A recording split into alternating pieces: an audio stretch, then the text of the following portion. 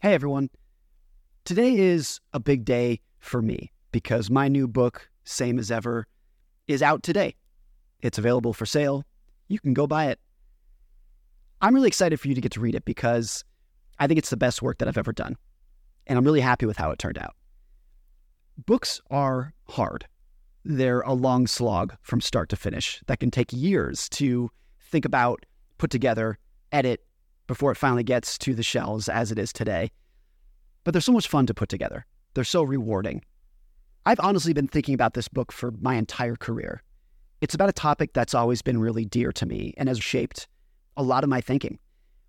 And it wasn't until 3 years ago or so that I finally thought, you know what, I have enough material on this idea to put together a book. And I hope you enjoy reading it at least half as much as I enjoyed writing it. The book is going to be translated into 38 languages. So if you're listening to this podcast in another country, if it's not already out in your language, it will be soon. There's also an audiobook version that was narrated by my good friend Chris Hill. He was also the narrator for Psychology of Money. So I just want to spend a few minutes here talking about the idea behind Same as Ever and giving you a little sneak peek at some of the big ideas from the book. I once had lunch with a guy who's close with Warren Buffett. And this guy, we'll call him Jim. That's not his real name, but he was driving around Omaha, Nebraska with Warren Buffett in late 2009. And the global economy was crippled at this point, and Omaha was no exception. Stores were closed and businesses were boarded up. Jim said to Warren, quote, "It's so bad right now. How does the economy ever bounce back from this?" Warren said, "Jim, do you know what the best-selling candy bar was in 1962? Jim said, "No." "Snickers," Warren said. "And do you know what the best-selling candy bar is today?" "No," said Jim. "Snickers," said Warren. And then silence. That was the end of the conversation. Same as Ever is a book of short stories about what never changes in a changing world. History is filled with so many surprises that nobody could have seen coming. But it's also filled with so much timeless wisdom. If you traveled back in time to 500 years ago or to 500 years from now, you would be astounded at how much technology and medicine have changed. The geopolitical order would make no sense to you. The language and the dialect would be completely foreign to you. But you would look around and you would notice people falling for greed and fear just like they do in our current world. You would see people persuaded by risk and jealousy and tribal affiliations in ways that are very familiar to you. You would see overconfidence and short-sightedness that reminds you of people's behavior today. You'd find people seeking the secret to a happy life and trying to find certainty when none exists in ways that are entirely relatable to you. So when transported to an unfamiliar world, you'd spend a few minutes watching people behave and you would say, I've seen this before. Same as ever. Change always captures our attention because it's surprising and it's exciting. It's fun to watch. But the behaviors that never change are history's most powerful lessons because they preview what to expect in the future. Your future, everybody's future, no matter who you are, or where you're from, or how old you are, or how much money you make. There are timeless lessons from human behavior that are some of the most important things you can ever learn in life. Let me share with you a few insights from my book. Number 1, the best story wins. Not the best idea, and not the right idea, or even the most rational idea. Just whoever tells a story that catches people's attention and gets them to nod their heads is the one who tends to be rewarded. Great ideas explained poorly can go nowhere, while old or wrong ideas told compellingly can ignite a revolution. Morgan Freeman can narrate a grocery list and bring people to tears, while an inarticulate scientist might cure disease and go unnoticed. There's too much information in the world for everyone to calmly sift through data, looking for the most rational or the most correct answer. People are busy and they're emotional, and a good story is always more powerful and persuasive than ice-cold statistics. If you have the right answer, you may or may not get ahead. If you have the wrong answer, but you're a good storyteller, you'll probably get ahead, at least for a while. If you have the right answer and you're a good storyteller, you'll almost certainly get ahead. That has always been true. It always will be true, and it shows up in so many areas of history. Number 2, a lot of things do not compute. Lots of things don't make any sense. The numbers don't add up. The explanations are full of holes, and yet they keep happening. People making crazy decisions and reacting in bizarre ways that seem to defy rational thinking. Most decisions are not made on a spreadsheet where you just add up the numbers and a rational answer pops out. There's a human element that's hard to quantify and explain and can seem totally detached from the original goal, yet carries more influence than anything else. Historian Will Durant once said, quote, "Logic is an invention of man and be ignored by the universe." And it often is, which can drive you mad if you expect the world to work in rational ways. Attempting to distill emotional and hormonal humans into a math equation is the cause of so much frustration and surprise in the world. Number 3, expectations and reality. Your happiness depends on your expectations more than anything else. So in a world that tends to get better for most people, most of the time, an important life skill is getting the goalpost to stop moving. It's also one of the hardest. A very common plot of history goes like this. Things get better, wealth increases, technology brings new efficiencies, and medicine saves lives. The quality of life goes up. But people's expectations rise by just as much, if not more, because those improvements also benefit other people around you, whose circumstances you anchor yourself to. So happiness is little changed despite the world improving. It's been like this forever. Montesquieu wrote 275 years ago that, quote, "If you only wish to be happy, this could be easily accomplished. But we wish to be happier than other people. And this is always difficult, for we believe others to be happier than they are." John D. Rockefeller never had penicillin. He never had sunscreen. He never had Advil. But you cannot say that a low-income American with Advil and sunscreen today should feel better off than Rockefeller, because that's not how people's heads work. People gauge their well-being relative to those around them, and luxuries become necessities in a remarkably short period of time when the people around you become better off as well. Charlie Munger once noted that the world is not driven by greed. It's driven by envy.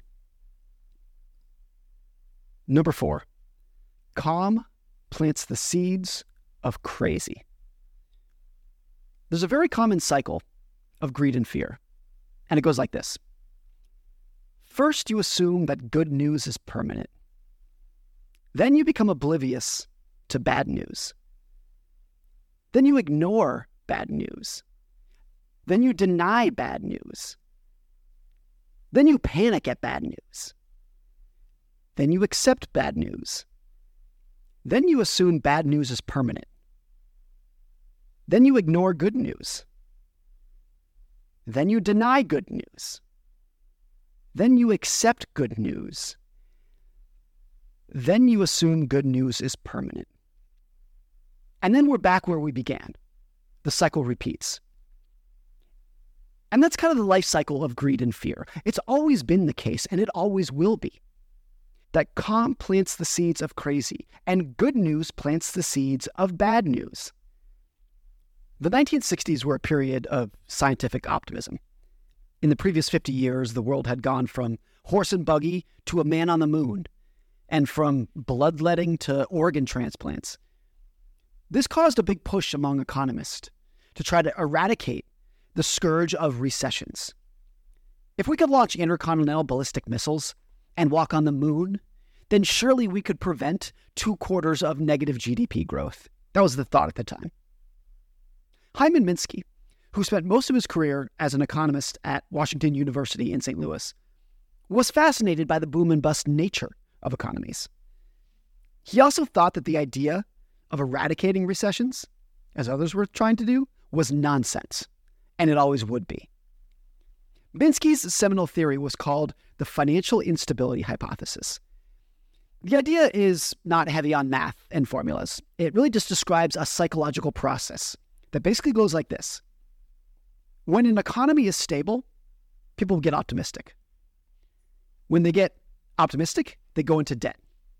And when they go into debt, the economy becomes unstable. So Minsky's big idea was that stability is destabilizing. Calm plants the seeds of crazy. A lack of recessions actually plants the seeds of the next recession, which is why we can never get rid of them. Just imagine a world where the stock market never went down. Let's imagine a world where market stability is all but assured and stocks only go up. What would you do in that world?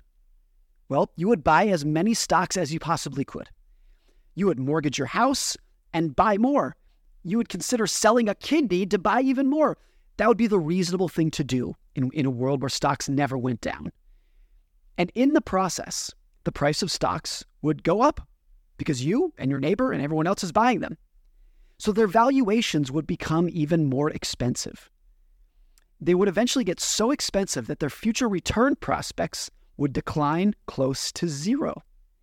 And at that very moment, the seeds of breakdown would start to sprout. With asset prices pushed high and no room for error, markets would be hanging on by a thread, crushed at the first sniff of anything less than perfection. So the irony is that when markets are guaranteed not to crash, or more realistically, when people think that's the case, they are far more likely to actually crash. The mere idea of stability causes smart and rational people to move towards bidding asset prices up high enough to cause instability. So stability is destabilizing. Or to put it another way, calm plants the seeds of crazy. Always has and always will. Number 5, when the magic happens. Necessity is the mother of invention. And a constant truth that you see throughout history is that the biggest changes and the most important innovations don't happen when everybody is happy and things are going well. They tend to occur during or after a terrible event. That's when people are a little bit panicked and shocked and worried, and when the consequences of not acting quickly are too painful to bear. So many of the greatest technologies that we enjoy today came directly from or were heavily influenced by the military. Jets, rockets, microprocessors, microwaves, nuclear energy, even something like penicillin, all of those things have their roots in the military, particularly this period around World War II. And so then you should ask, are militaries home to the greatest technical visionaries or the most talented engineers? And maybe they are, and it's not to diminish any of their talent. But more importantly, militaries are home to really big problems that need to be solved right now. I think that is why there was so much innovation that comes out of the military. Innovation is driven by incentives, and incentives come in many forms. On one hand, there is, if I don't figure this problem out, I might get fired from my job. That incentive will get your brain into gear. One level higher, there is, if I figure this problem out, I might help people, and I might make a lot of money. That will produce sparks of innovation. Then there's what militaries have to deal with, which is saying, if we don't figure this out right now, we're all going to die, and Adolf Hitler might take over the world. That kind of incentive will fuel the most incredible problem solving and innovation in the shortest period of time that the world has ever seen. And it's always like that in a panic, in a recession or a depression or a bear market. In business, managers looking at their employees and saying, go try something new. Just blow up the playbook. I don't care. That's not something that tends to get said when the economy is booming and the outlook is bright. Big, fast changes only happen when they are forced by necessity. World War II began on horseback in 1939, and it ended with nuclear fission in 1945. NASA was created in 1958, 2 weeks after the Soviets launched Sputnik, and it landed on the moon just 11 years later. Big innovations that occur that quickly rarely happen without fear as a motivator. That's all I'm going to give you for now. I hope you enjoy the book. Let me know what you think of it. Thanks again for listening.